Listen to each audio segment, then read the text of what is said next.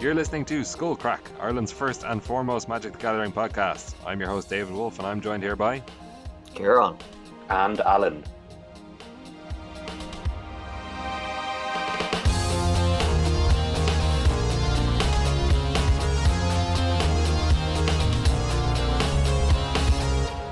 All right, Kieran, how's it going?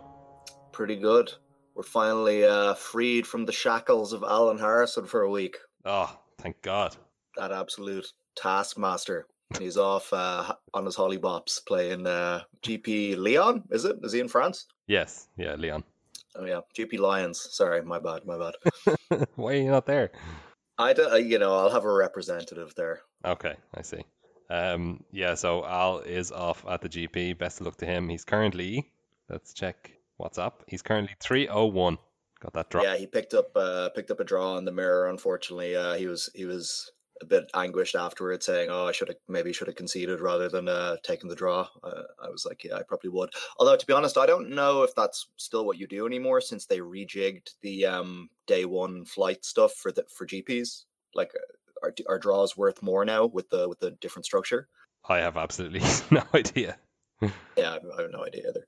But so fair play to Al. Hopefully he keeps winning. He's on Sultai foodstuffs.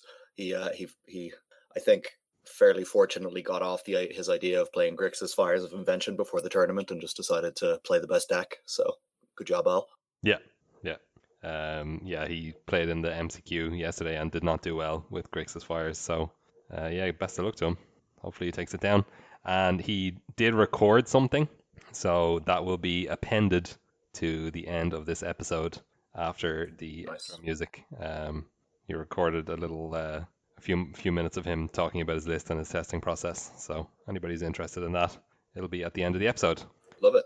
But we are going to talk primarily about Pioneer.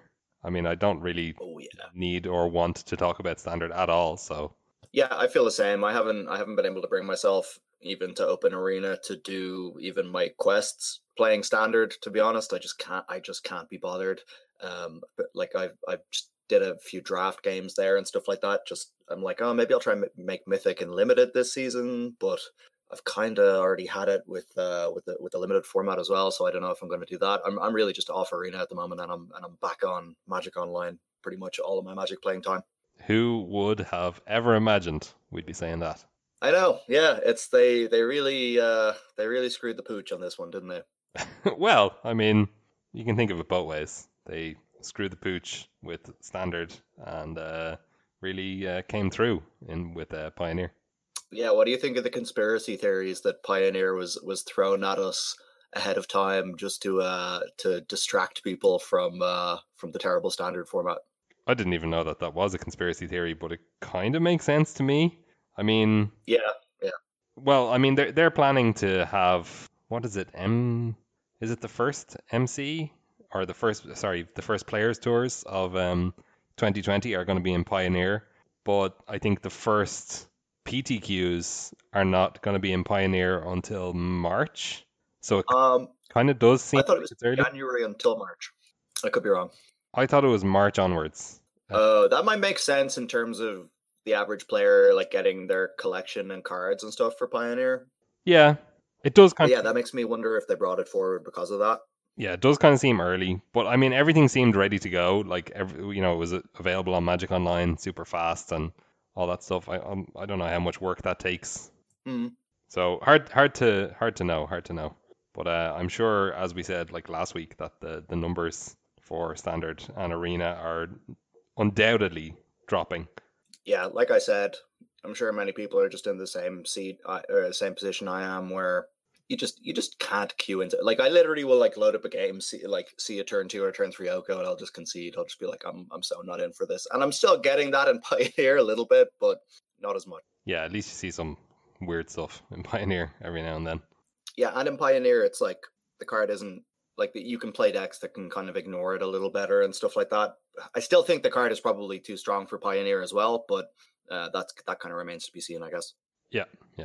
All right, well, we will talk about Pioneer quite a lot today. We had the very first Pioneer MCQ, PTQ. What's it called? I think it's PTQ. PTQ? Yeah. Okay. So It was a players tour qualifier, right? yes. So we had the first one of those. So we'll talk a little bit about that. You played in it. I did not. We have. I'll say I made a brief appearance in the tournament. Yes. All right.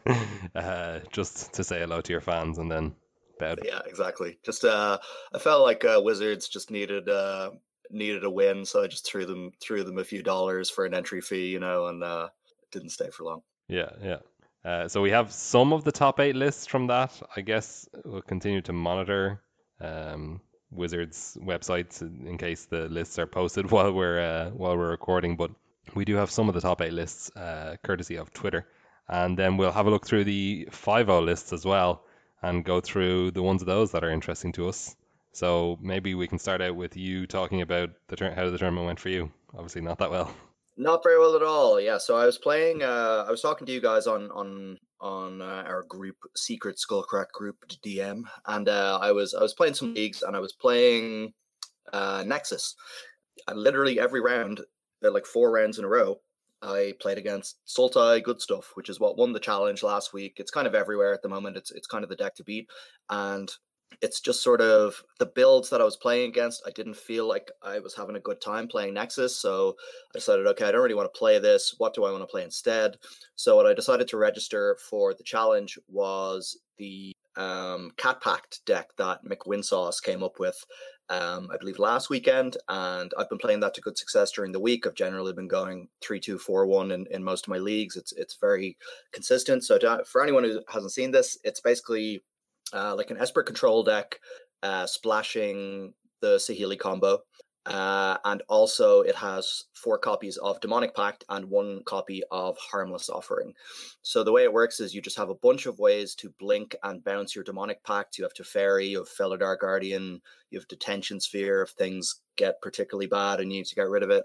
So you can generally just utilize Demonic Pact very well. For anyone who doesn't remember Demonic Pact, it's a 4-mana enchantment, black, 2 black. When it comes into, or sorry, on the beginning of your upkeep, you choose a mode that you haven't already chosen, or sorry, that hasn't already been chosen yet. That wording is kind of important. You either draw 2 cards, target opponent discards 2 cards, you deal 4 damage to something and gain 4 life, or you lose the game. So basically, it's kind of very cool, flavorful card. I think we all loved it when it got revealed. As time goes on, you're like getting scared that you're going to lose to the pact. But that doesn't really happen in this deck because you can bounce it with your own Teferi, as I said. You can flicker it with Felidar Guardian, which resets the modes. And then basically it puts enough pressure and draws you enough cards on the opponent that you can either win with the Saheeli combo, which also works very well with Teferi because it shuts off interaction, or you draw your 1-off Harmless Offering and just donate them the Demonic Pact. Harmless Offering lets you give one of your permanents to your opponent. So that bit is a bit cute, but honestly, I feel like Demonic Pact just deserves its place in the deck on its own. It just makes the games play out on a weird axis that your opponent is just not used to playing against. And it just gives you a lot of value in the deck, and it's not really much of a liability. So I was pretty happy with that, and I thought if I'm going to be playing against Sultai every round, I'm very happy to be playing this deck. You're just going to grind them out in long games, stuff like that. So that's what I registered, and then I played against Nexus 2 rounds in a row and just got crushed by Nexus because you don't really have the interaction there to deal with what they're doing. Like you can bounce their wilderness reclamations and stuff, and you have thought seizes, but that's about it. Like you don't, like, you know what I mean? You're playing like Supreme Verdicts and all this stuff. You just don't, you're not, the build I had anyway wasn't really set up to deal with Nexus. So I kind of got hit by that bait and switch. And just went 0-3 drop, I believe. I can't even remember what the last round I lost was to, but I was kind of done after I was 0-2 anyway. I then just went, as I was playing in between the rounds, I was playing a league with the same deck, and I went 4-1 again with the deck in a league. So I do think the deck is good and it's there. I just got hit with the bad matchup a couple times, and I maybe underestimated how much Nexus was going to be at the tournament. It did win the tournament overall, which is pretty impressive. And I'm wondering if we'll see if that'll contribute to a ban on Monday. But yeah, that was basically my tournament experience. Was pick probably a decent deck. Probably anticipating that Sultai would be more of the meta than it actually was, and then just got hit with the bad matchups. Yeah, that is unfortunate. I will say that everybody should remember Demonic Pact because on our 100th episode, when we were interviewing Lucas Esper Bertud, I named it as one of my favorite flavor cards. So, everyone should remember it from then. Yeah, definitely. And the card is awesome, and it feels amazing playing with it and winning. Honestly, I was streaming last week. I think maybe I only had one viewer at the time, our friend of the show, Eamon Sharpson. And in game 3 of a match, I mulled to 4. So my hand with the London Mulligan was 4 lands, a Demonic Pact, a Saheeli, and a Felidar, and I kept 3 lands Demonic Pact because I was like, basically, this is the hand where like the least things have to come together for me to win the game. Like, you know what I mean? What's the chances that I really win with the Saheeli Felidar combo? They don't have a piece of removal or whatever, whereas I just need to resolve 1 Demonic Pact to get back in the game. And the game ended with me having 4 Demonic Pacts on the field and having resolved about 7 of them and shooting my opponent for 20 with the 4 damage triggers. It was amazing. Oh my god, that sounds fantastic. Yeah, I mean that hand of 3 lands Demonic Pact really kind of like, if you get there, if your opponent doesn't kill you before that, then that just undoes your mulligan. So I think that's fair. It's a little bit scary that you might not draw something to interact with your own pact. Yeah, but you're mulling to 4 already, right? So it's like you just got to take that risk. Exactly. Yeah, exactly. You have to take a high risk hand.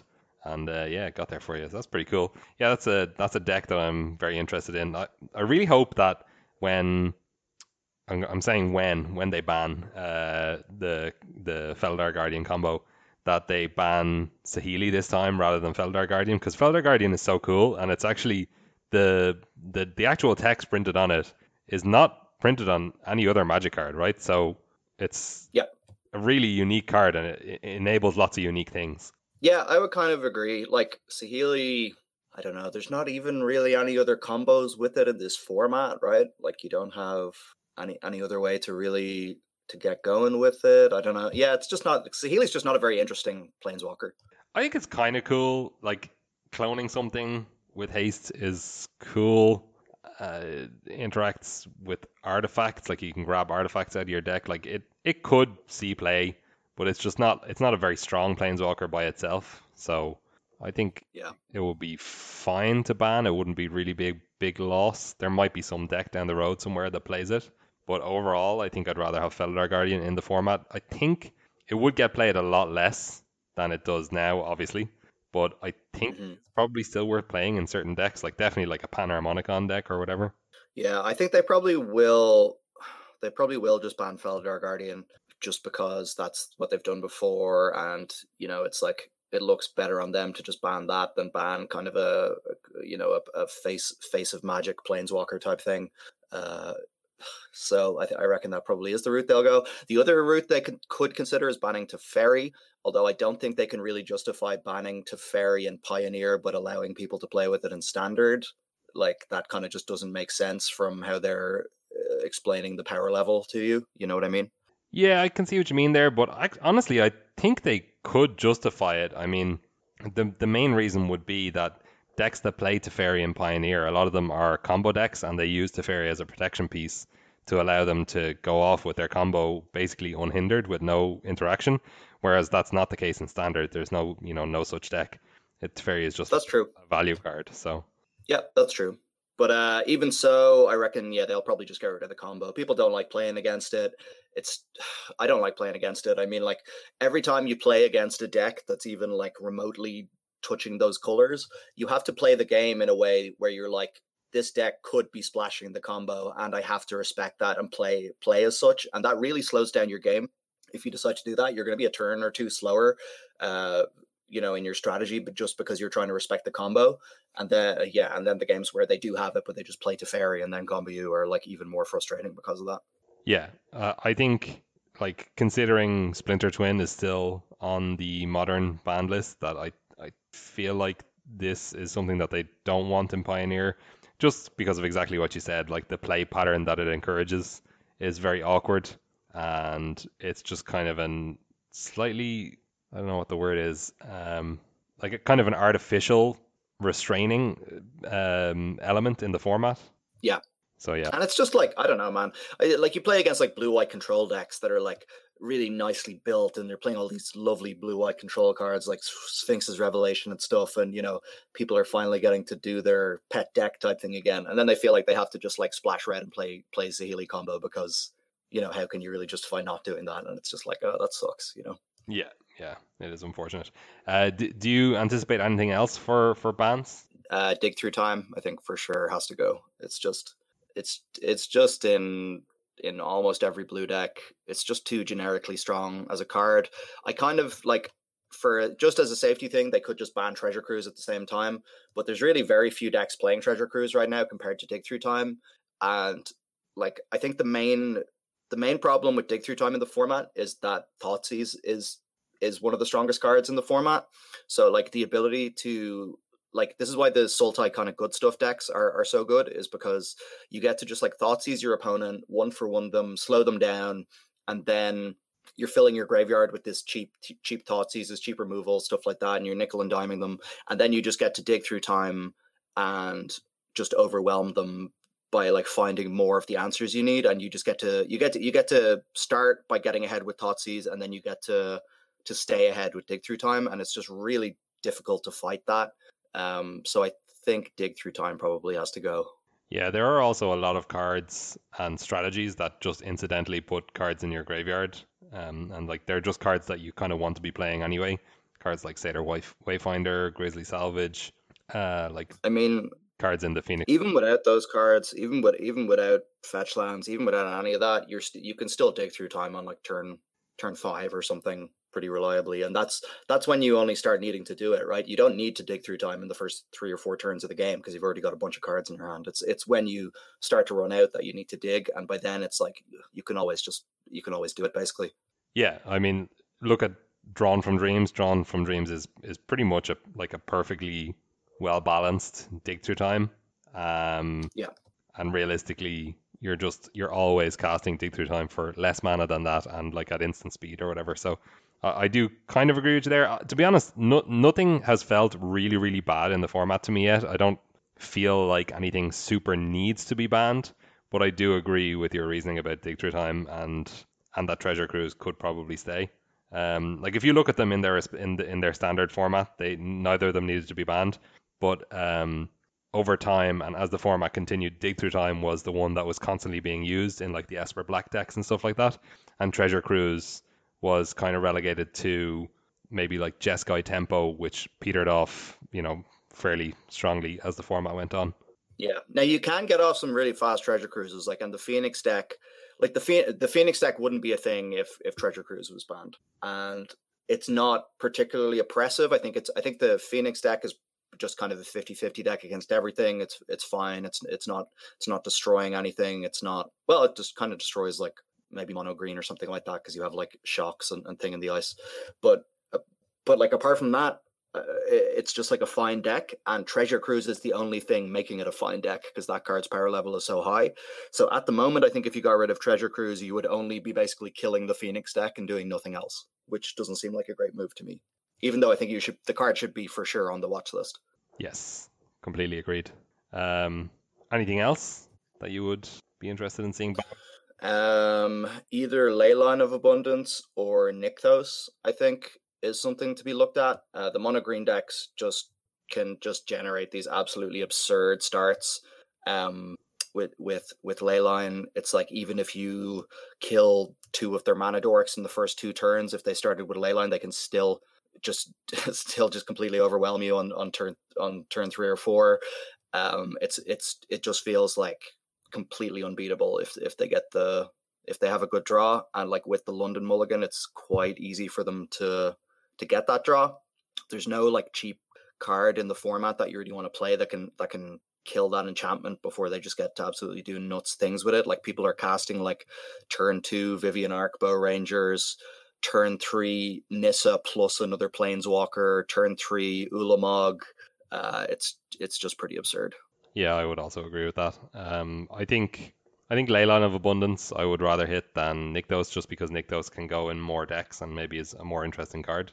Yeah, I would agree with that. I think it's just basically Leyline of Abundance is busted because there's just a critical mass of mana dorks, and honestly, that deck would probably still be too good even with Nykthos gone, I think.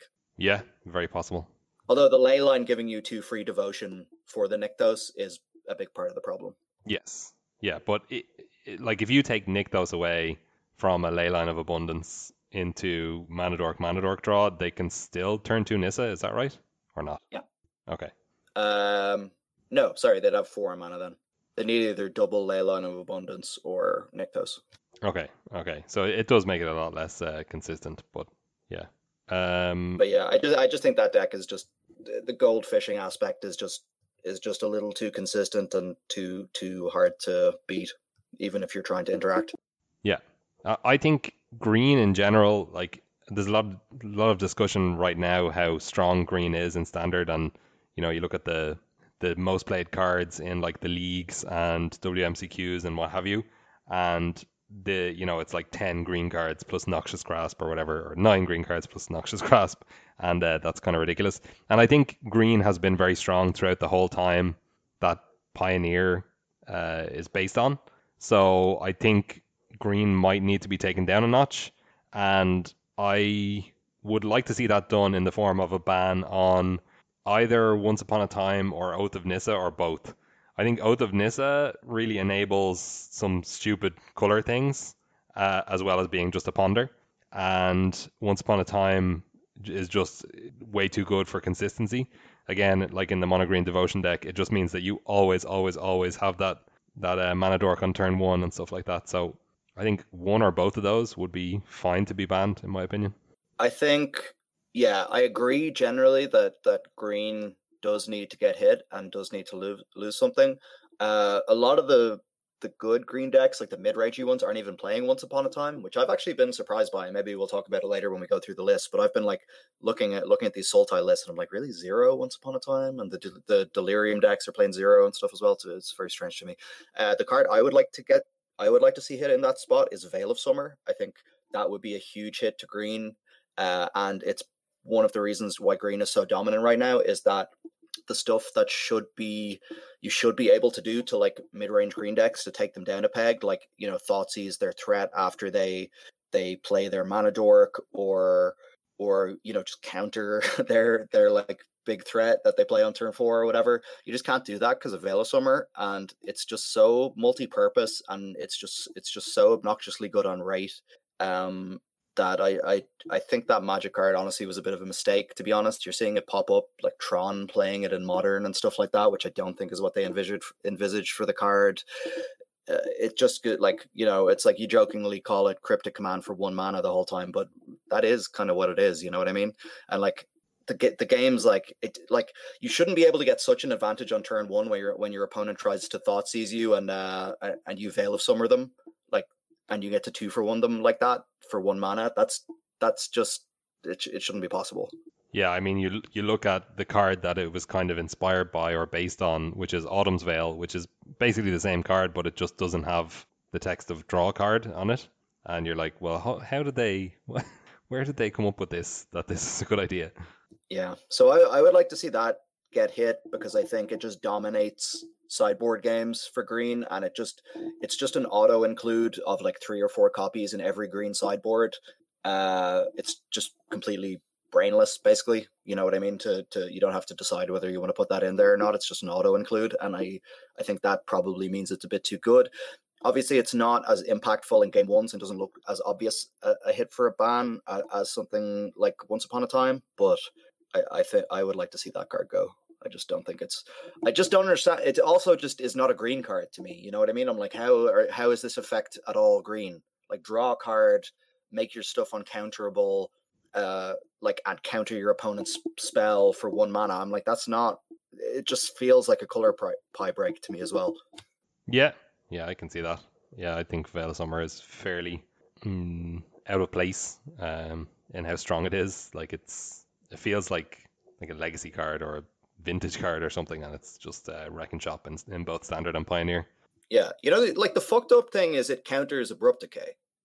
You know what I mean? That is messed up. Yeah, that's true. It's just stupid. Counters Dovin's Veto.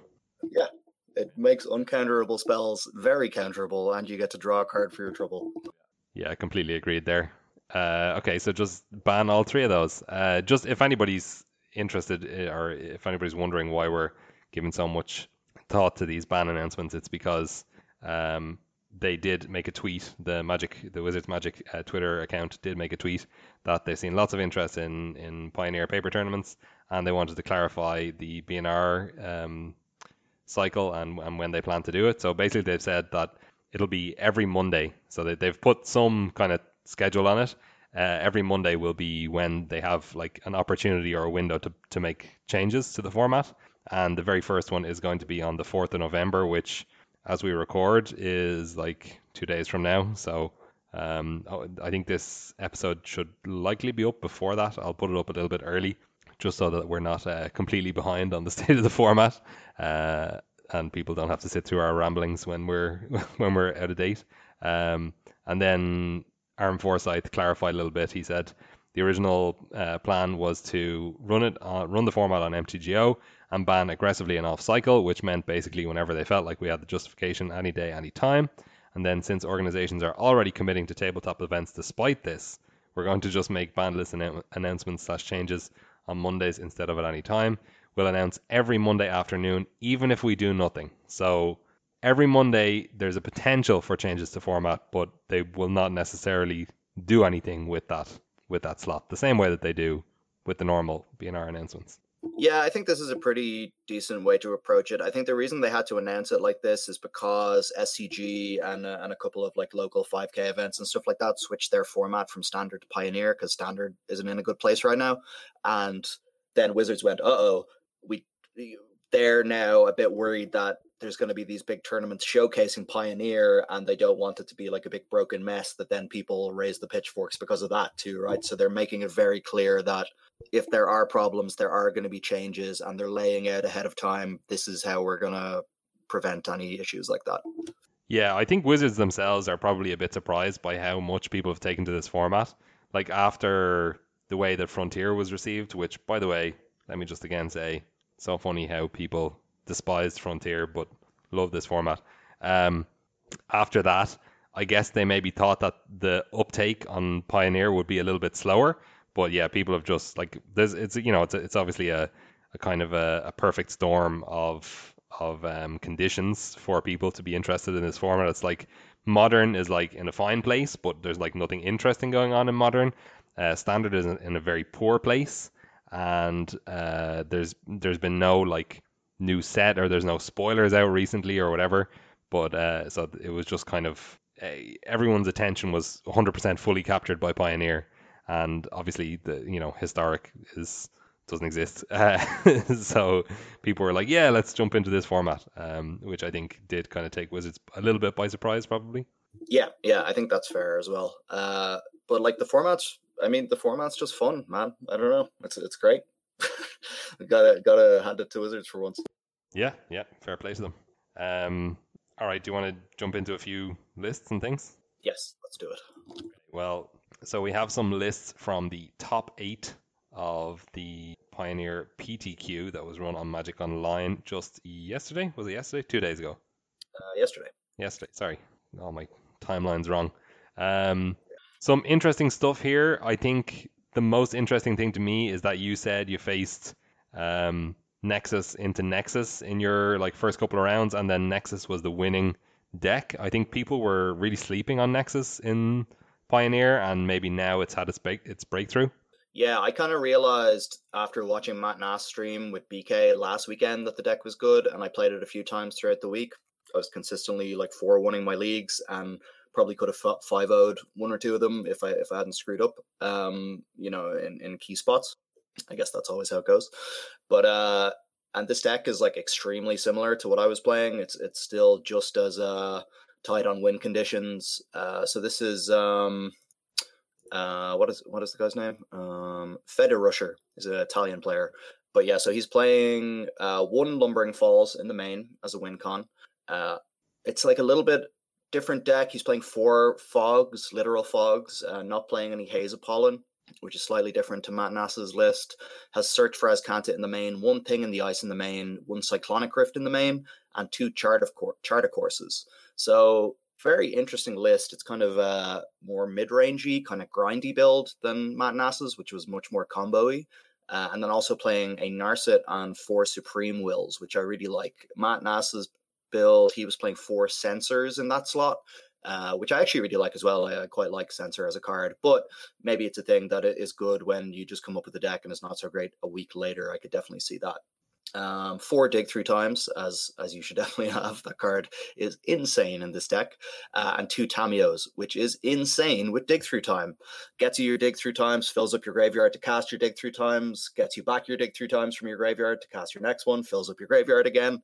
It basically is it's just an incredibly powerful engine that is very difficult to stop once you're late in the game. And having literal fog, 4 copies of fog to combo with Tamio as well, is also makes a really, really strong engine that comes online very fast and makes you very hard to kill.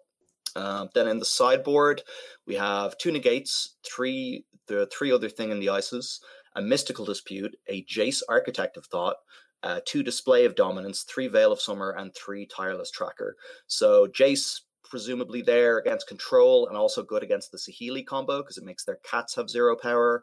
Thing in the Ice, just good against mid-range. And just when you think you're not going to be able to win with this kind of Lumbering Falls nonsense, you can just bring in a couple more of those. Tireless Tracker, just the best mid-range grindy sideboard card, in the modern era probably. Veil of Summer is a broken card. Display of Dominance is like a bootleg copy of Veil of Summer. I don't know how you get to playing the first Display of Dominance before you play your 4th Veil of Summer, but I guess that's what you do.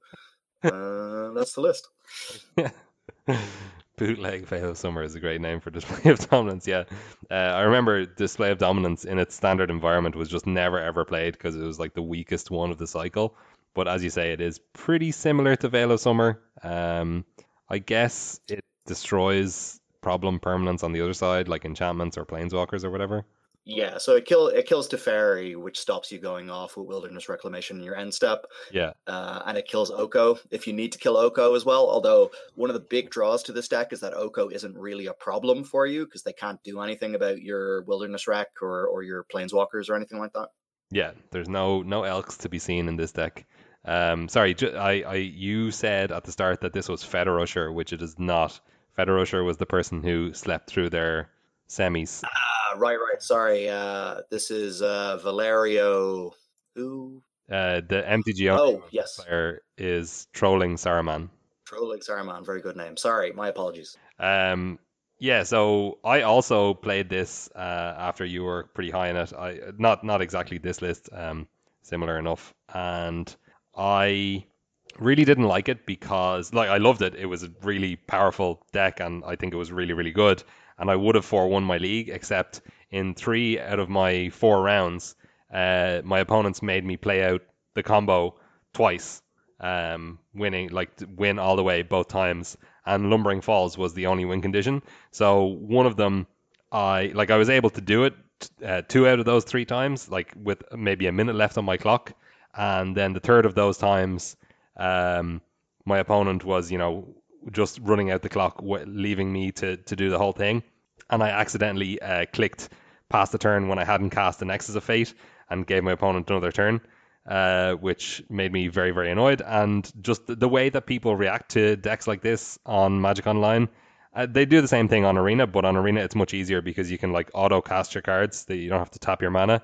It's just much faster, and I've never run out my clock playing Nexus on Arena, but I almost did 3 times in this one league. So I've kind of sworn off decks like this. Maybe that's just my own fault, and I need to play it faster. But I really feel like this is unfortunate because I don't know why people do this when you very clearly have the win.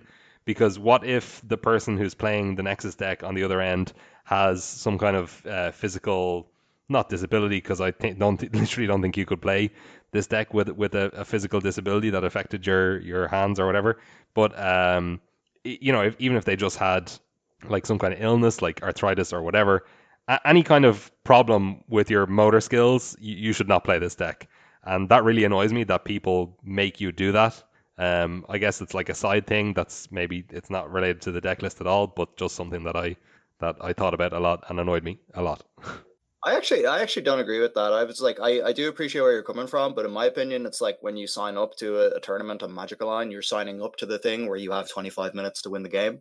And so if your opponent wants to exploit that, that's just the game. I don't think it's really on you to do that for your opponent. Like I've timed out many Magic Online game, and I'm just like, yeah, should have played faster. So it's just something you got to take into account. And there are certain decks I don't play on Magic Online because I don't think I can win with them fast enough and stuff like that. I have avoided decks like that in the past because of that. So I think that's just what you got to do. Yeah, I can certainly see that. I don't know. I think it's a complicated question, and I don't come down strongly on this side. I just do think like one of the situations involved me like I had one and I had like a minute left on the clock and I had one more attack to do. So I just sent a message to my opponent and said, you probably should have conceded. Like it was pretty clear that I had enough time to win. I only had to do a few attack steps or whatever. I just said you should have conceded, and the opponent said something rude back. I don't know what it was, and then I was like, well, I mean, you just kind of wasted both of our time by making me do the whole thing, and then the opponent was like, no, you're wasting our time. I was like, what? Oh well, that's definitely not right. No, I mean that's just childish, and you're always going to get that. But it's whatever. I feel like if you play a deck like this, you're signing up to play out your combo. You know what I mean? And that doesn't really bother me. No, So you are right. You are right. I just feel also, in paper. sorry, go ahead. Sorry, go ahead. No, you go. You go. In paper, I just feel like that would never happen because people feel a social pressure to not be rude in that way. Do you know what I mean? Well, yeah, it's kind of. I mean, you'd have to come up with a slightly different example because in paper you can just say I've demonstrated a loop. I'm going to do this 50 times, and then a judge will say, yeah, unless you have a response, that's going to happen because the loop has been demonstrated. So it is just one of the shortfalls of Magic Online that you can't do that in a way once you've made the game deterministic. I will say that with this deck, I've never come close to running out of time. Like I always have at least 5 minutes left on my clock, even Yeah. I think even after 3 games. So yeah, part of it is probably just playing faster and also just like manipulating before you go for the win. Just deck yourself. You know what I mean? Just aggressively mill yourself out with Tameo until you just have 4 Nexuses in your deck, and then every turn you just go activate Lumbering Falls, attack, play the Nexus I drew for turn F6, and that's all you have to do for the rest of the game. Yeah. No, part of it definitely was the fact that I just haven't played MTGO that much in the last, I don't know, year. So I was a little bit slower with it. So that definitely was a factor. Just a warning to people, I guess. I mean, if you're not prepared to play out your combo, then maybe think about not playing this deck. Just Yep, definitely. Although I will say you do win really, really fast with the thing in the ice kill if you have that sideboarded in. So yes, absolutely, yeah. So the things that I wanted to say about this deck are number one, the one thing in the ice in the main, which I said to you, I was like, this is a great way to not time out. I do agree that it's probably just strictly worse to play the one thing in the ice in the main. It just opens you up to interaction when you don't really need to be. The one Cyclonic Rift in the main, I think, is a great choice. Cyclonic Rift is an insane card. And then 4 Supreme Wills is a big surprise to me. What do you think of the 4 Supreme Wills? I think I prefer Censor. So like I spoke to earlier, like it does dig you quite far, but it's really expensive. And like even when you have Wilderness Reclamation out, 3 mana is still expensive, and you might not be able to like just on your turns 5 or 6 or whatever. You might still not have enough mana to Nexus after you Supreme Will. So I'm kind of not a huge fan of that. The Cyclonic Rift I think is fine, although like the other obvious thing to have in this slot would be Blink of an Eye, right? So like instead of Thing in the Ice and Cyclonic Rift, you just have 2 Blink of an Eye, and I kind of just maybe this is just me like not wanting to kill my darlings or whatever, but how often is bouncing more than one permanent relevant compared to getting to draw an extra card with Blink of an Eye? Because I kind of feel like the drawing an extra card thing is more useful more often. Yeah, you could be right. I feel like the ideal build would maybe be one Cyclonic Rift, one Blink of an Eye, and all the thing in the ice in the sideboard. Because I do think the Cyclonic Rift can be useful, like especially if Lumbering Falls is your only way to win, then and like let's say the opponent has like a lot of creatures on the board when you go to do your combo, just doing one Cyclonic Rift to get them all out of the way can be good. Yeah, that's true. I mean, yeah, so that could be a time consideration thing again, I guess, as well. I mean, you do have blast zones to clear out creatures as well in that circumstance. So Yeah. blast zone obviously amazing in this deck, I gotta say. Castle Vantress also super super good in this deck. And yeah, so the one other difference, as you said, you thought the win conditions were very tight in Matt Nass's list. So this does have the second Tameo as well, compared to Matt Nass was just playing one Tameo, and that is a change I made in his list as well. I started playing 2 Tameos just because sometimes you're in a situation where you have to play your Tameo early to get a fog back, and then they kill the Tameo, and then you're like, oh, now I can't win with the Lumbering Falls anymore. You know what I mean? Because I can't trade with a creature and recur it or whatever. So I definitely like having a second Tameo available. That card is gas. Yeah, completely agreed. On to second place, Todd Anderson. Wait, actually, just on this one last question on this. Why are they playing Charter Course? I do not know. Like to discard your Supreme Wills. Yeah, like wouldn't strategic planning be better if you want to like dig for Nexus and fill up your graveyard for dig through time? Why Charter Course? It's good once you board in your Tylus trackers and stuff, but I don't feel like they need the help. Yeah, I mean, it is a way to discard your thing in the ice, which is a liability in game one. True. Yeah, and like I guess like you have fogs and stuff, and if you're playing against a control deck and stuff, it's nice to be able to filter through your dead cards. I can kind of see it. Yeah, I probably agree that strategic planning is just better. Like putting 2 cards in the yard for dig through time is likely better. And it's a sorcery, like it doesn't work with Wilderness Reclamation. Like I just don't. It's really weird. You can draw cards like once you get your combo going. If you're maybe not far enough into your deck, you can attack with Lumbering Falls and then draw 2 cards. I mean that's a lot of mana. Yeah, that also just doesn't get you as deep into your library as strategic planning anyway. So having raw cards doesn't matter there. I mean, there are a lot of multiples that you're happy to get rid of in this deck. For example, like a Search for Azcanta. If you draw the second one of those, you're happy to get rid of it. Fogs, you might not need multiples, especially if you already have a Tameo out. Wilderness Reclamation. That used to be a lot more useful to have multiples of those out in standard. Now that you have dig through time, it's very rare that you ever need more than one Wilderness Reclamation to play, so you can probably ditch the extra copies of that. So maybe it's just that you have a lot of cards you don't really need 2 of. Yeah, it could be. I don't know. I would tend towards strategic planning over Charter Course, but maybe there's just not that much of a difference between them, or like it's not substantive enough that it really matters. Yeah. Anyway, sorry, that's probably enough time spent on that card. All right. So second place list, Todd Anderson, Mono Green Devotion. Again, I like this deck. I think it's just doing very strong things in the format. Probably these are the 2 decks that I think are the most broken in the format, in Nexus and Mono Green Devotion. And yeah, we see the Burning Tree Emissary version here. I know not all versions of it have Burning Tree Emissary, but I think Burning Tree Emissary is just an absolute no-brainer for this type of deck. I mean, it's just excellent with Nykthos, right? Yeah, of course. Yeah, it's the 2 devotion, and then if you happen to have more than one of them in your hand when you play it, you can just you get a ridiculous amount of devotion, and with the mana to activate Nykthos straight away. Yeah. Other weird cards in the list. Corsair Crewfix. I don't know if I've seen that in other lists. Yeah, I've seen a couple of lists playing this. I think it's fine. Like that card is just super high power level. You're not always going to have the nut draw in these tournaments. You always want to be able to deal with like mono red and stuff like that. This card's just a superstar against mono red.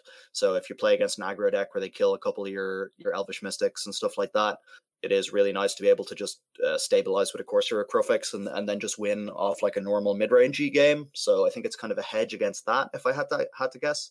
Yeah, sure. And Vivian Arcbow Ranger, I guess kind of similar, can turn your Burning Tree Emissaries into good threats, and obviously just adds a lot of devotion by itself. So 2 copies there.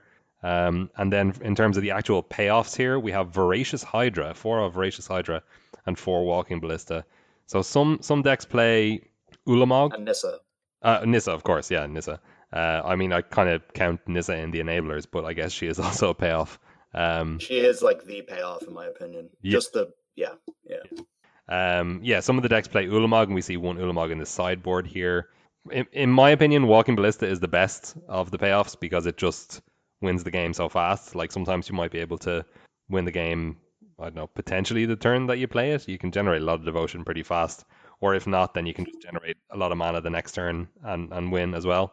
Voracious Hydra, I don't love. Obviously, it's a massive threat. If you cast it for X equals 10, then it's going to be a 20, 21, and it's attacking for lethal pretty fast. But it is vulnerable to like Abrupt Decay, which is extremely played in the format at the moment. I guess it's very good if there's a lot of creature decks running around. I mean, they've already used their Abrupt Decays on your Mana Dorks too, most likely. I suppose, yeah, that is true. Also, not playing Sylvan Caryatid this version, which a lot of decks were. Yeah, I don't think Sylvan Caryatid is really that essential to the strategy. I think maybe the blue-green decks play it more, just to have more blue sources for Crisis. Okay, yeah. Although I think with the blue-green decks, should they not play Kiora's Follower instead? Because Kiora's Follower can untap Nykthos, right? Oh yeah, I guess so. But I think it's just the hexproof. It's just pretty important. Yeah. Well, I do like this list. One Castle Garenbrig in the mana base. I think that is a good shout for those draws when you haven't got your Nykthos online or you don't have your devotion yet. You can just use that for an extra mana to play a big Voracious Hydra or Walking Ballista. As I said, the full 4 Oath of Nissa for Once Upon a Time. So if this deck got hit, if Oath of Nissa Once Upon a Time and Leyline of Abundance all got banned, this deck would be absolutely gutted. I mean, I really think it is taking advantage of these cards to an insane degree. Although I will say, 0 copies of Veil of Summer in this deck. They just don't care about that. They're like, we're just going to go fast enough. It doesn't matter. Yeah. That has to be egregious, right? Shaper Sanctuary in the sideboard is similar. Yeah, but you don't have to hold up mana for it. It's like proactive, I guess. I can kind of see that. Yeah. What is Nylea's Disciple? What does that do? Is that like a reach creature or something? What the hell is that? Nylea's Disciple, Theros. 2 green for 3/3 Centaur Archer. When it enters the battlefield, you gain life equal to your devotion to green. Okay, so that's an anti-aggro card. Seems pretty good. Yeah, I guess so. Four of them though, really? I don't know. I guess you think red is your worst matchup. Yeah, probably. You have three Scavenging Ooze as well. Not the worst. Yeah, and then. But yeah, and the course. And keep in mind that this is a wish board as well. Like for the Ulamog, the Hornet Queen, the Whisperwood Elemental, a Disciple. Because if you play a fast Vivian Arcbow Ranger and plus it, you can just minus the next turn and get a huge threat and play it. Yes, that is very, very true. And we see the one Reclamation Sage in the sideboard there as well. Yep. All right, so high on this deck. Expect something to be banned out of it, in my opinion.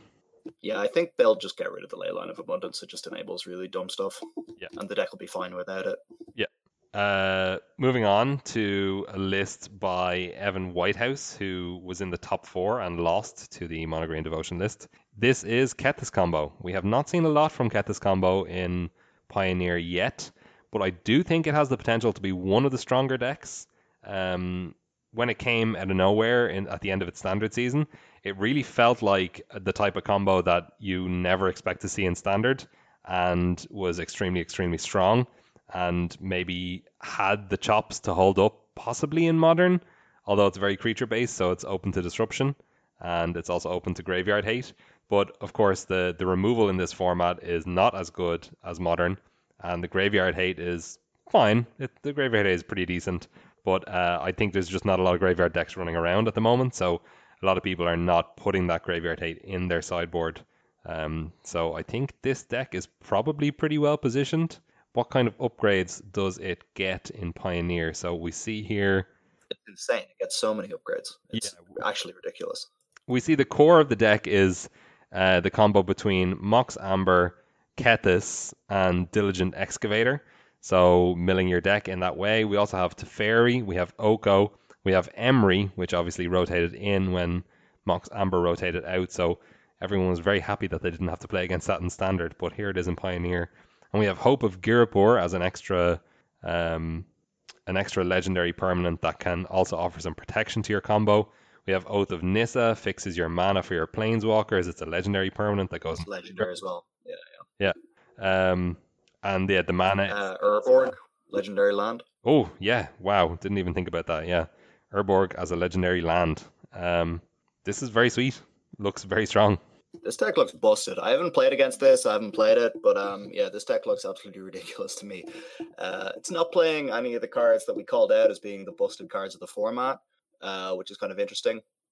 Got no dig through times or anything like that. Obviously, you're looking to fill up your graveyard, but then you want to exile it with Kethis. You don't want to be delving it away.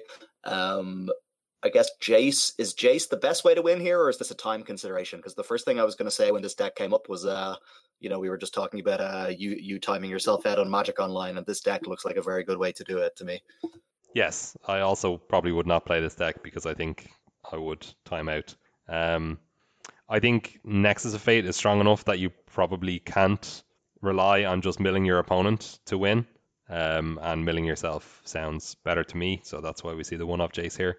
And of course, with Keth on the board, you can always get back your Jace from the graveyard. So yeah, it's just a very, very consistent combo, I think.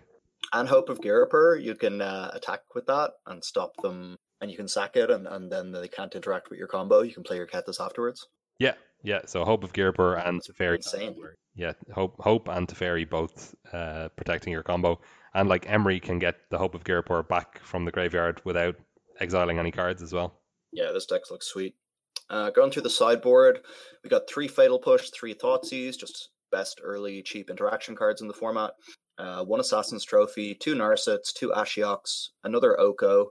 1 Tishar is kind of a secondary combo enabler. It's sort of the decks were playing this in Standard for a while, and then they got rid of it. They realized they could just trim it. I'm not sure why you would need to bring it in from the board now. And then 2 Urza's Ruinous Blast to round it off, which is obviously very nice. Yeah, when do you want the Tishar, I wonder? That's interesting. Maybe just against decks that have a lot of interaction, you can just kind of sandbag it and have it like play it and a Mox Amber in the same turn in order to kind of get your combo going, or play like a Teferi to protect yourself. Yeah, maybe it's against like Supreme Verdict decks or something like that. Like it just kind of seems like a value way to continue doing your thing. Yeah, I can see that for sure. Yeah, this deck seems very strong to me. I would be very interested in playing this in paper only.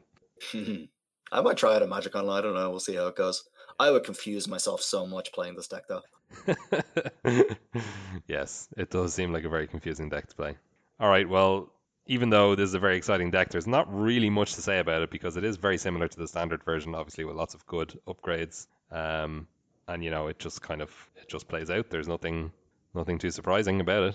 It just is what it is. I think, yeah, if you know what it is, you know what we're talking about. If you don't know what it is, go look it up if you like wacky combos. Yeah, scryfall.com, search Kethis, the Hidden Hand.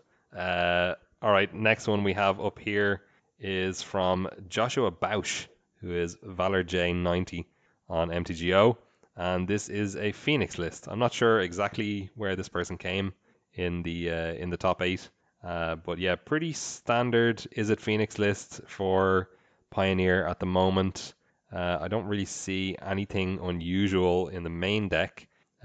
Still on the 2 Merchant of the Veil that many of the decks are running, 4 Lightning Axe, 4 Izzet Charm, 4 Treasure Cruise, Fiery Temper is there.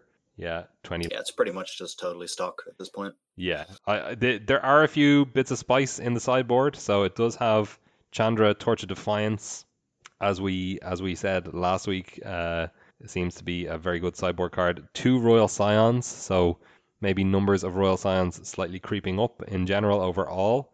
And then the real spice in the sideboard are 3 cards here. Entrancing Melody, which we did see in the main deck of one of the cards from the challenge, but I think it earns much more of a spot in the sideboard in my opinion. So I think it's spicy in that we haven't really seen it in the sideboard before, but it is kind of a standard sideboard card for this strategy. Then we've got Hour of Devastation. What's going on there? Hour of Devastation removes Indestructible, right? Yeah, sorry, I'm just bringing this up because I actually forgot what this card did. Yeah, removes Indestructible. All creatures lose Indestructible and then does 5 damage to everything, right?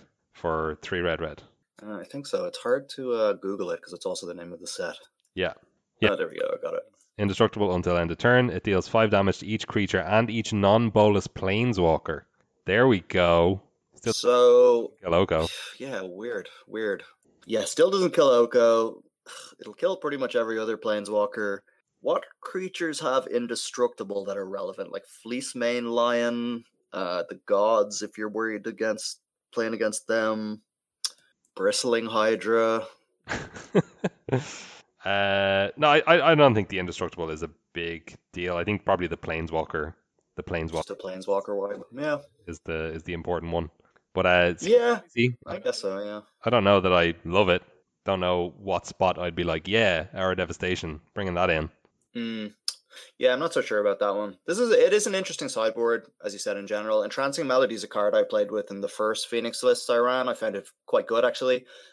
It's quite good against like mono red prowess and stuff like that. Stealing a Swift Spear or a Soulscar Mage actually is quite impactful in your deck because you can just turn into a little mini prowess deck.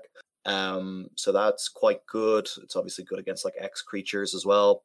The Sweltering Suns I tried out for a while. I didn't like it so much. I guess it's just a hedge against playing against too much aggro. That's one of the things I don't like about Phoenix is that you're kind of forced into playing Sweltering Suns over Anger of the Gods because obviously you don't want to exile your own Phoenixes. But having the cycling card isn't too bad either. It does find you that action, although it's very expensive.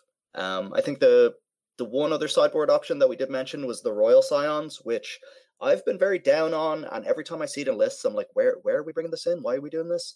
And the player, Valor J90, Joshua Bausch, actually did reply in this Twitter thread where he posted his list saying he disliked the Royal Scions a lot. So even if the top eighting, another top eighting list, plays it but doesn't like it, I wonder if we're going to see a trend away from this, or if there's something that we're all, some players are seeing that the rest of us aren't in terms of why we want to play this card. Yeah, I think there's probably like different decks that want it more. I don't know if it's like the most amazing in the Phoenix shell. I was watching Aspiring Spike playing like a Grixis Pyromancer deck, and it seemed quite good there. So perhaps that would be the shell to look at. Yeah, I could see it there. The other thing that we didn't mention or that we didn't talk about yet is Keranos in the sideboard. So we were both looking at this saying that we liked it. So just in case people have forgotten what this card is, it's Keranos, God of Storms, 3 blue red, legendary enchantment creature god, indestructible of course. It's a 6/5, but as long as your devotion to blue and red is less than 7, it isn't a creature. And then you reveal the first card you draw on each of your turns. Whenever you reveal a land card this way, draw a card. Whenever you reveal a non-land card, it deals 3 damage to target creature or player. It's the coolest god, in my opinion. Oh yeah, definitely. Yeah, so this card's super sweet.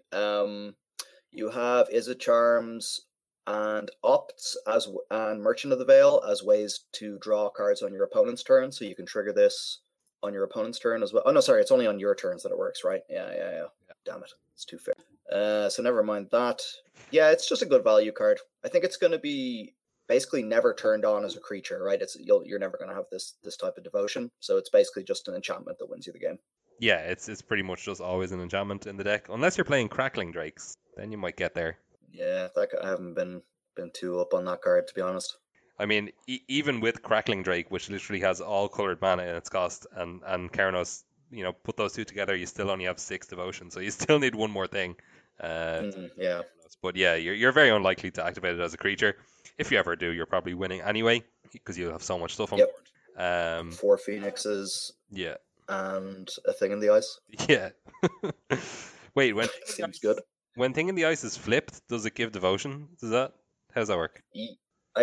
Yes, I believe so, because it has the same CMC, right? It has the same CMC, but it doesn't have a mana cost, does it? That's true. Interesting. Maybe it doesn't work. So you need an unflipped Thing in the Ice. Huh? You need an unflipped Thing in the Ice and 4 Phoenixes. Yes. Or a Royal Scions. Yep, that gets you there a little bit as well. Yeah. All right, and then from this Twitter thread, as you said, Joshua Bausch making a few comments there about how Royal Scions were not great. He said that in the top 8 there were 2 blue-red Phoenix, 1 green Devotion, one land ramp, which I assume is maybe some kind of a Field of the Dead deck. One 4-color Saheeli and one Kethis combo, and the last two that he didn't know. Yeah, so the land ramp deck is Raging Tilt Monsters list that we have here as well. Yes, so that's the next one that we're going to talk about. So this one is a Golos Field of the Dead deck. Only 2 Field of the Dead though. It's an Ugin the Spirit Dragon deck. That's what it is. Yeah, it's an Ugin the Spirit Dragon plus Ulamog plus Emrakul plus Walking Ballista deck. And it's an Hour of Promise deck. Hour of Promise is a very interesting card that I think could be very good in this format. It does a similar thing to Golos. I mean, it's the same as Golos, but it just gets 2 lands, and it makes you zombies, of course. Yeah, so if you get it and get Field of the Dead, you get a lot of zombies. You certainly do. You need to get deserts, though, to get zombies from it. You need to have... I actually don't even remember. I think, is it 2 deserts in play? 3 deserts in play. 3, yeah. So let's go over this list. 4 Once Upon a Time, 4 Arboreal Grazer. So kind of similar to what you would want to be doing in Standard, although they were, they're not playable together anymore, sadly. Well, they are, but Field of the Dead is gone as a payoff. Elvish Rejuvenator, that's the one that never got to be played together once upon a time in Standard. 4 Nissa's Pilgrimage, of course, pretty nice to get yourself a forest, 2 forests, or 3 forests from your deck. So many forests. You're not really going to have Spell Mastery ever in this deck, though. That's true. You're right. You're not. You might. It's very unlikely. Only 8 spells in the deck. No, sorry, 12 spells. Hour of Promise. So 4 Hour of Promise, 2 Golos. You will never activate the Golos in this deck. Is that right? Yes, you will never activate the Challenge accepted. Yes. No, no, you have Cascading Cataracts. Boom. Yeah, I don't think there's any way to untap it, is there? What? There's no way to untap it. Wait, what does Cascading Cataracts do? It makes Wooburg. Oh, okay. I thought it just made 1 mana of any color. No. Add 5 mana in any combination of colors. Oh, okay. All right, never mind. So Cascading Cataracts also has Indestructible, right? Yeah. Yeah, all right. So Cascading Cataracts, and then 4 Ugin the Spirit Dragon, 4 Ballista, 1 Ulamog, 1 Emrakul. And yeah, the lands obviously are very important here. We've got... How many deserts? This is the wildest mana base I've seen in Pioneer so far. Yeah, there's 8 deserts in total, so there's 3 Hashep Oasis, 2 Desert of the Indomitable, and 1 Scavenger Grounds. Scavenger Grounds is pretty nice there in the mana base. So Hashep Oasis is the one that you can sack a desert to put a count. 6 deserts. What? I think you said 8 deserts, but I think there's 6, right? Oh, sorry, 6. Yeah, you're right. Hashep Oasis puts counters, isn't that right? Yes, it puts 3 counters on a creature. Yeah. It's 1 green to sack it and tap it. Yeah, and then Desert of the Indomitable is the one that comes in tapped, and then it's just a cycling land for green. Yes. And Castle Garnbrig, 4 of in the mana base here, and then we've got 6 forests. We've got a couple of Sanctum of Ugin, which is nice if you cast one of your big colorless threats, you can go and get another one. Shrine of the Forsaken Gods, which ramps you from 7 to 9. Yeah, it's pretty awesome in this deck. Like that means you can play Ugin on 7 lands. Yes. Yeah. And that combined with Castle Garnbrig really gets you to Ulamog and Emrakul faster too. Does, yeah, it really does. Yeah, that's an interesting. What's the math on that? Is it just 7? They both give you 2 mana basically. So you've 8 mana, 8 lands to cast Ulamog. Yes. Yeah. That works out. That's pretty sweet. Which can happen, obviously, the turn after you cast Hour of Promise, right? Yep. Yeah, and Hour of Promise very conveniently fetching any 2 lands. So you could have Ulamog in your hand and then just cast Hour of Promise, and then the next turn, with your Hour of Promise, you go and fetch exactly Castle Garnbrig and Shrine of the Forsaken Gods, and then next turn you can cast Ulamog if you have another land in your hand. And we also have the 2 Field of the Dead and 1 Field of Ruin, Cascading Cataracts, as we mentioned, and then 2 Blast Zone, rounding out the utility lands. Not so sure about the Field of Ruin. I guess it's nice to just have one when you've so much tutoring. Yeah, I don't think the one is going to cause you really any problems. And yeah, as you say, it's nice to have in case there's any problematic lands on the other side of the battlefield. Unless the other side has Cascading Cataracts, in which case Field of Ruin's doing nothing. I wouldn't mind seeing maybe a Seagate Wreckage there instead. Yeah, Seagate Wreckage is an interesting one. So that's the one that draws you cards if you pay like 2 and a colorless, isn't it? Yeah, and you can only do it if you're Hellbent, I think. Yes, I believe that's correct. Sideboard, what have we got here? We've got 3 Return to Nature. That's pretty much one of the strongest sideboard cards in Pioneer, right? It's like, so it's 1 and a green for modal spell of either destroy an artifact, exile a card from a graveyard, or what's the other mode? Destroy an enchantment. Destroy an enchantment or destroy a flyer? No, it's artifact, enchantment, or exile a card from graveyard. Artifact, enchantment, or exile card. Okay, yes. So we're 3 Return to Nature, 3 Veil of Summer, 4 Jaddy Offshoot. Can't believe Al's not here. I know. So that's the green for the 0-3 that has landfall, gain a life. 2 Thought Knot Seer. Very interesting sideboard strategy here. There are a lot of colorless sources in the deck, so maybe you could be playing more there. And then 3 Sorcerer Spyglass. Yeah, it's like it's kind of the sideboard you expect to see from this, isn't it? It's like it's never going to be spectacular when you're playing this super linear green colorless ramp strategy. You're never going to have an amazing sideboard. Why does everyone stop at 3 Veil of Summer? Why is everyone so scared of the 4th Veil of Summer?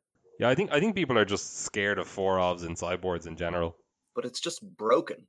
Yeah, it's pretty insane. Like in this deck, if the game goes long enough and you get to resolve your cards, you're always going to win, right? Yeah. So like, I would play fucking 6 Veil of Summers if I could. Yeah, I guess so. Should be restricted. That's all I'm saying. I saw a lot of people floating the idea of a restricted list for this format, and I'm just like, no, I don't think that really does. People always say that. People say that about Modern. It's just like, come on. People were saying that about in Standard, about Field of the Dead. I'm like, everyone's lost their minds. Anytime they say that. Oh, so funny.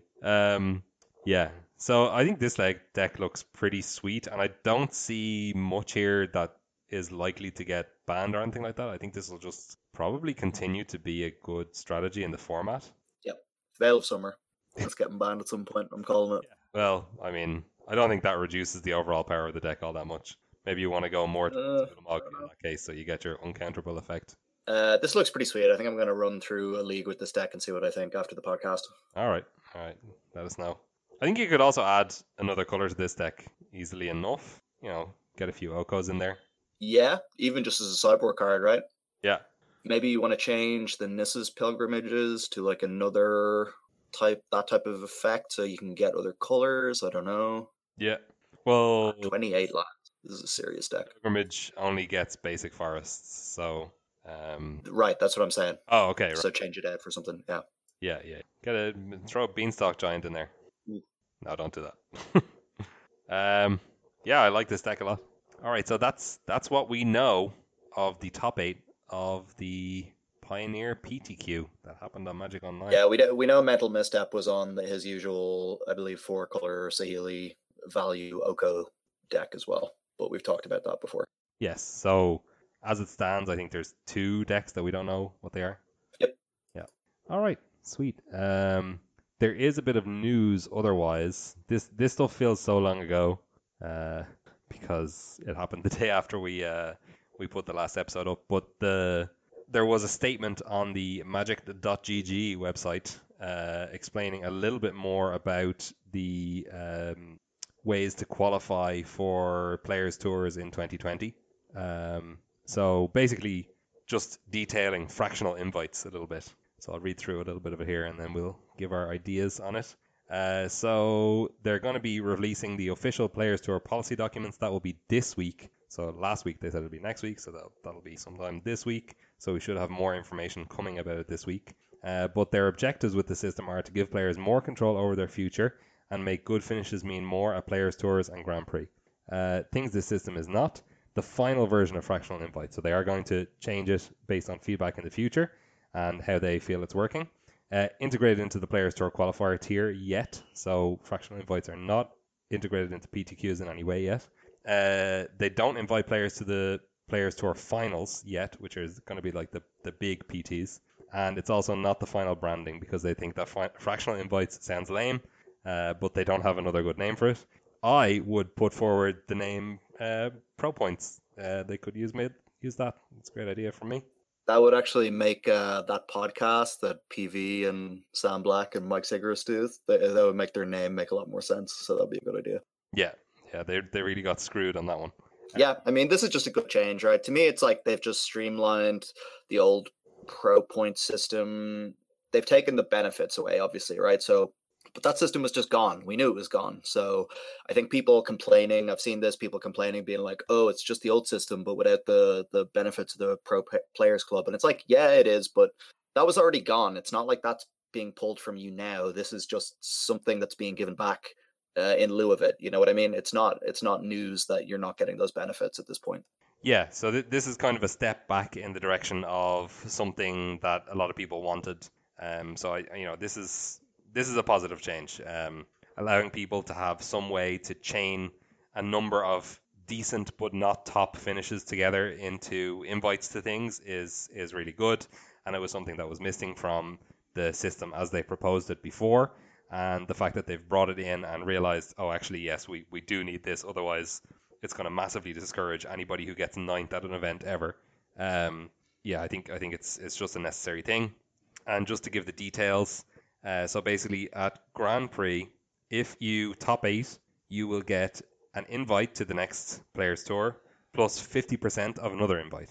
If you get 39 plus match points, you get 50% of an invite. 36 plus match points, 40% of an invite. 33 plus match points, 25% of an invite. And 30 plus match points, 10% of an invite. And then at the Players Tour, so this is the actual thing that you're qualifying to with these percentages. If you top 8, you'll get, again, another invite plus 70%. 36 plus match points, 70%. 33 plus match points, 70%. 30 plus match points, 40%. And 27 plus match points, 30%. So if you get up to 100 in any 2 seasons, you're invited to the Players Tour for that season and the next season. So it's relatively generous in that regard. And they did say that they're starting out with these values and planning to make them more generous as they go on. That was their exact wording, I think. Not sure, man. I just I rely on other people to explain this stuff to me. I can't actually find the direct quote, but I know that I read somewhere that they said we're intentionally starting out low on these things and planning to get more generous as time goes on, which I think is a better move than starting out generous and pruning things back. That's kind of a feel bad. I think they've learned. Yeah, here it is. So it's in Things This System. It's not the final version of fractional invites. We will make changes to fractional invites over the next year as we learn about how players interact with the system. We're intentionally starting out conservative so that we can be more generous in the future. There was a bit. Yeah, and even as it is, it doesn't sound too conservative to me. Like it sounds like something people can go on. It'll definitely get people going back to GPs again. Yeah, absolutely. Yeah, it makes me more interested in GPs. Like as it was, I was considering never going to a GP again and only going to like traveling to England for PTQs. Yeah, I mean it's kind of sad. Did you see that post on Twitter the other day where someone had done the list of players that had top 8'd GPs in consecutive years, like streaks, and I think Shuhei was the top. He's like got a 19-year streak from like the year 2000 to now or something like that. Top 8'd GP every year. And then like Martin Yuza, Sam Black, a bunch of others were all in second place with like 11 years. But I think a bunch of them are about to fall off now because they haven't top 8'd a GP this year because they just haven't been going. So they're going to like lose those streaks, which is kind of a pity. Yeah, that's a bit of a shame, all right. It is funny when you listen to the pros, like when they're streaming or on their podcasts or whatever, and they're just like, yeah, there's no point in going to GPs anymore, so I'm just not gonna. I think a lot of them are, like a lot of MPL members are getting older and having families and things like that, so I think they're kind of probably getting to points in their lives where they don't want to travel for GPs anyway. So I think it kind of suits a lot of people. It is Yeah, kind of that's true. young, That's true. a young person's game to be on the grind, if as they say. But yeah, I don't know. Just the ability to chain invites together is important. Yeah, I'm pretty happy with this. All right, sweet. Nothing really else to talk about.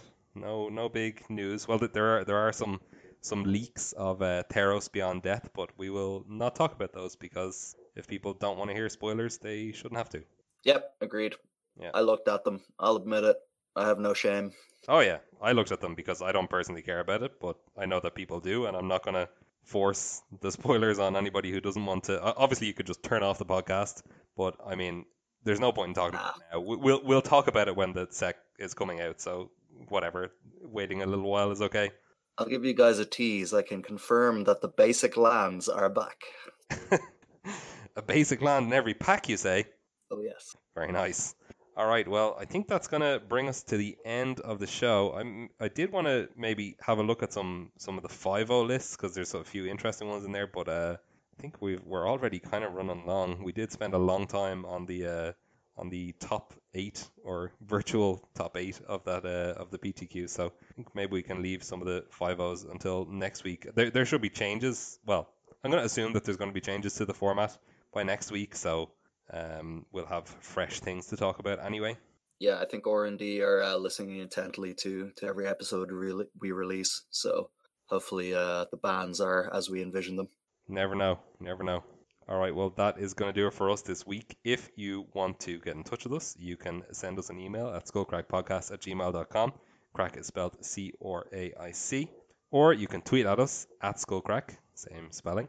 You can tune into the stream. Kieran, you man the stream. It's at twitch.tv/skullcrack. Oh yeah, it's all Pioneer all the time, baby. Tune in and you'll see me cast Thoughtseize a lot. You're just back on your bullshit.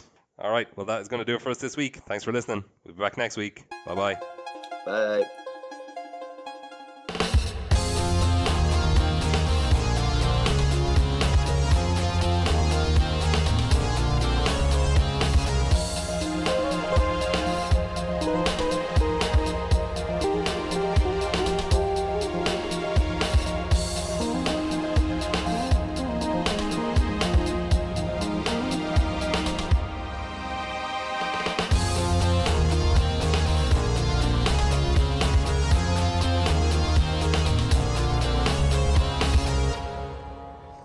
Hello.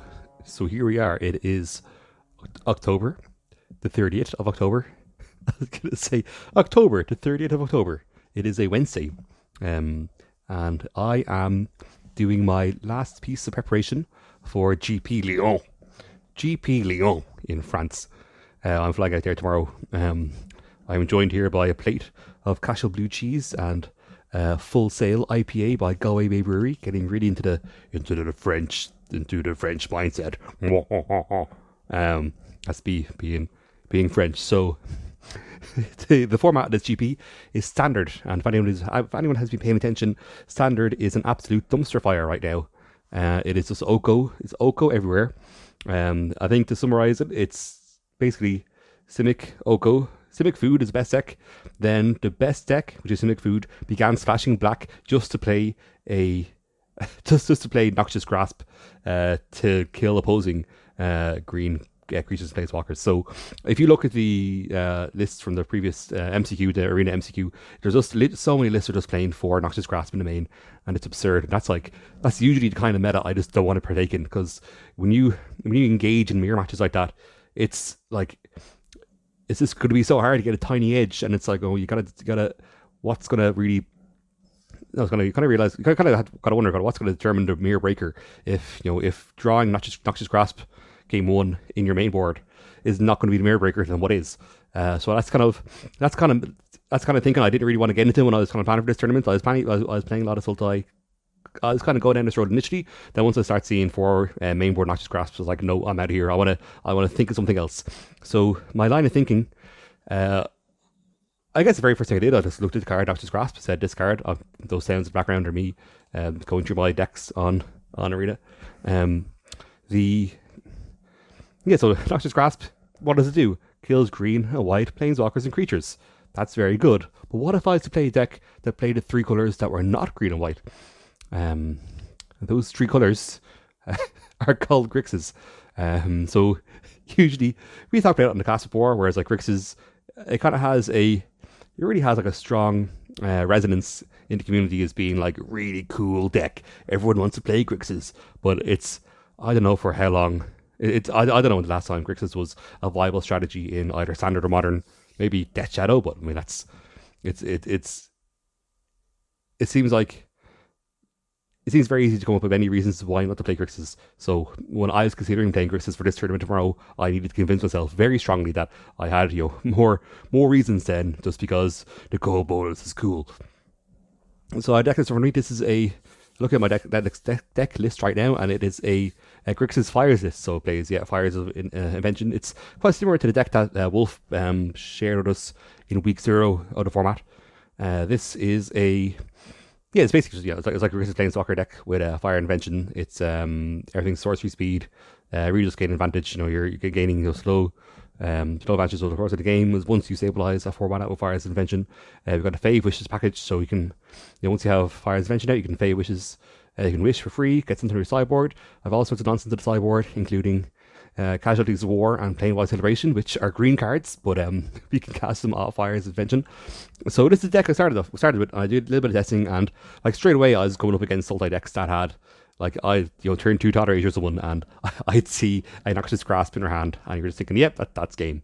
So I had a lot of success with this deck, and it's one of those things where I started wondering, like, why isn't anybody else talking about this? Because, like, looking at forums like Spikes or Discord, let's say the Arena Decklist Discord, it's like no one's really talking about this. All the pros are just talking about the next tech to make your Sultai deck beat the other Sultai deck in a mirror match, whereas no one's really looking at Grixis Fires, and I don't know why. But I took this list, I did a lot of tweaking and changing to it, and the main change I made was I added Discovery Dispersal to the main. I have 3 Discovery Dispersal in my 2-drop slot alongside of Totter Azure. That's for a few reasons. I guess a lot of times I kind of struggled to stabilize the mana. Obviously, this being Grixis, the mana sometimes fights against you. I found that just adding these Discovery Dispersals just smoothed everything out so much better. And then it's really a card you're happy to see in the late game, if you're top decking or if you're just playing through your Flyers. So Discovery Dispersal is my tech. So I had a lot of success with this on Tuesday. That was yesterday. Today, my win rate went down a little bit because I noticed that a lot of Sultai decks I've just started running. Well, I don't have just started running, or just running more Veil of Summer in the main. So Veil of Summer has been very frustrating. It's very frustrating if you on turn 2 of game 1 you Totter Azure and they Veil of Summer it. You're just thinking, God, I did not stand a chance here. So that was something I was kind of worried a little bit about that. Then as I started playing more games, I realized that it's really not that much of an issue. That I started to realize that if I suspect someone is holding up Veil somewhere, I can just ignore it and play on.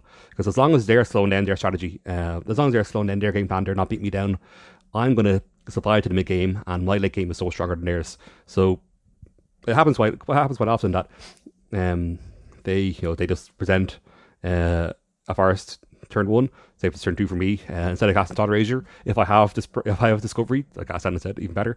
Or even if not, I just play my lands. If they don't play the ramp creatures, if they prefer holding up Veil of Summer than playing the ramp creatures, that's better for me.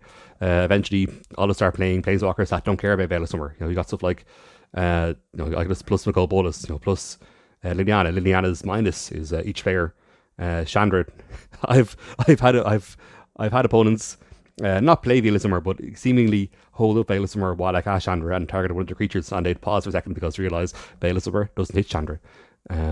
But I guess kind of overall that's where I am right now. This deck feels very, very powerful once it gets off. I mean, if you have 5 lands and Castle Vantress, you can just scry twice every turn.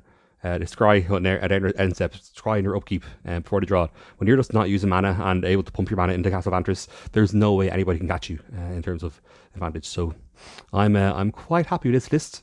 I don't think I'll make any changes. I'll play a few games now. Maybe I might change something, but I am locked into Grixis. I'll also play in the Friday MCQ, and if something drastic happens there, I'll change. I'll bring everything with me just in case. But I am feeling confident. Last time I felt this confident at a GP, I didn't bring my passport, so I'll make sure I have that. And I will talk to you after when I am Alan Harrison, GP champion of Lyon.